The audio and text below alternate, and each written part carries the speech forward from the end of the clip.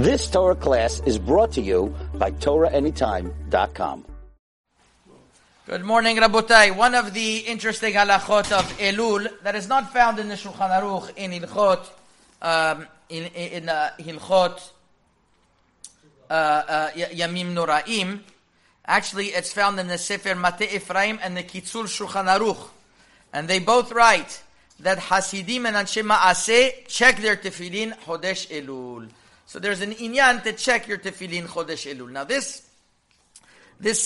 subject of checking tefillin and checking mezuzot is something that is very unclear. Where is the source and how often are you supposed to do it? The Shulchan Aruch writes in Hilchot Mezuzah that a mezuzah is checked twice during Shemitah year. Shemitah, that means during a 7-year cycle, which means every 3.5 years. And a mezuzah of Rabim, of public, is checked once every 25 years. So that's obviously, it shows that even if you miss the 3.5-year mark, there is still an inyan, a concept of checking as often as you can.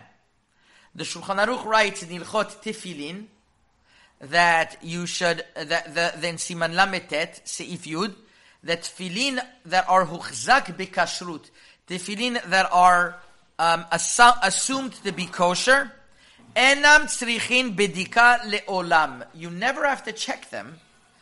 Ve'im enu manichan ela leprakim, and if you only wear them once in a while, you should check them twice every 7 years. And the Rama adds on in the name of the Bet Yosef that if you don't have anybody that could sew them up properly, it's better not to check them at all. So what's going on over here? Rabotai, the topic of checking tefillin, checking your clothes for shatnez, checking your mezuzot, checking an animal for trefot once you shecht it, checking lettuce for bugs and strawberries for bugs and anything else that you think might have bugs is a very obscure subject that is not written anywhere in Chazal, that's not written anywhere in the classic sources, how often you have to check something. It's not written anywhere. There was a great debate between the Sefer Mishkenot Yaakov and the Sefer Bet Ephraim a few hundred years ago, how often a person has to check. And it was discussed over there because there was a certain problem with, they found in the brain of the animal, sometimes there would be something piercing at it, and it would happen once in a while, and they never checked the head to see if there was a trefa or not. And they had a great debate whether you were obligated to check. It would cause a lot of extra time and expense to check every single head. You only have to check the lungs. You don't have to check the rest of the animal. Otherwise, it would take long time to check the animal. So the Bet Ephraim says there's no obligation to check if you don't have a re'uta, if you don't have a suspicion. And that once in a while the animal is taref, that's not enough of a suspicion. There's no chova me'ikar adin. On the other hand, the Sefer Mishkenot Yaakov, his name is Rabbi Yaakov Mikardin, he argues. And the Mishkenot Yaakov said that, in his opinion, anything that happens once in a while, you have an obligation to check. And he gives a very famous number. What is that number that you have to check? He says that number is 10%.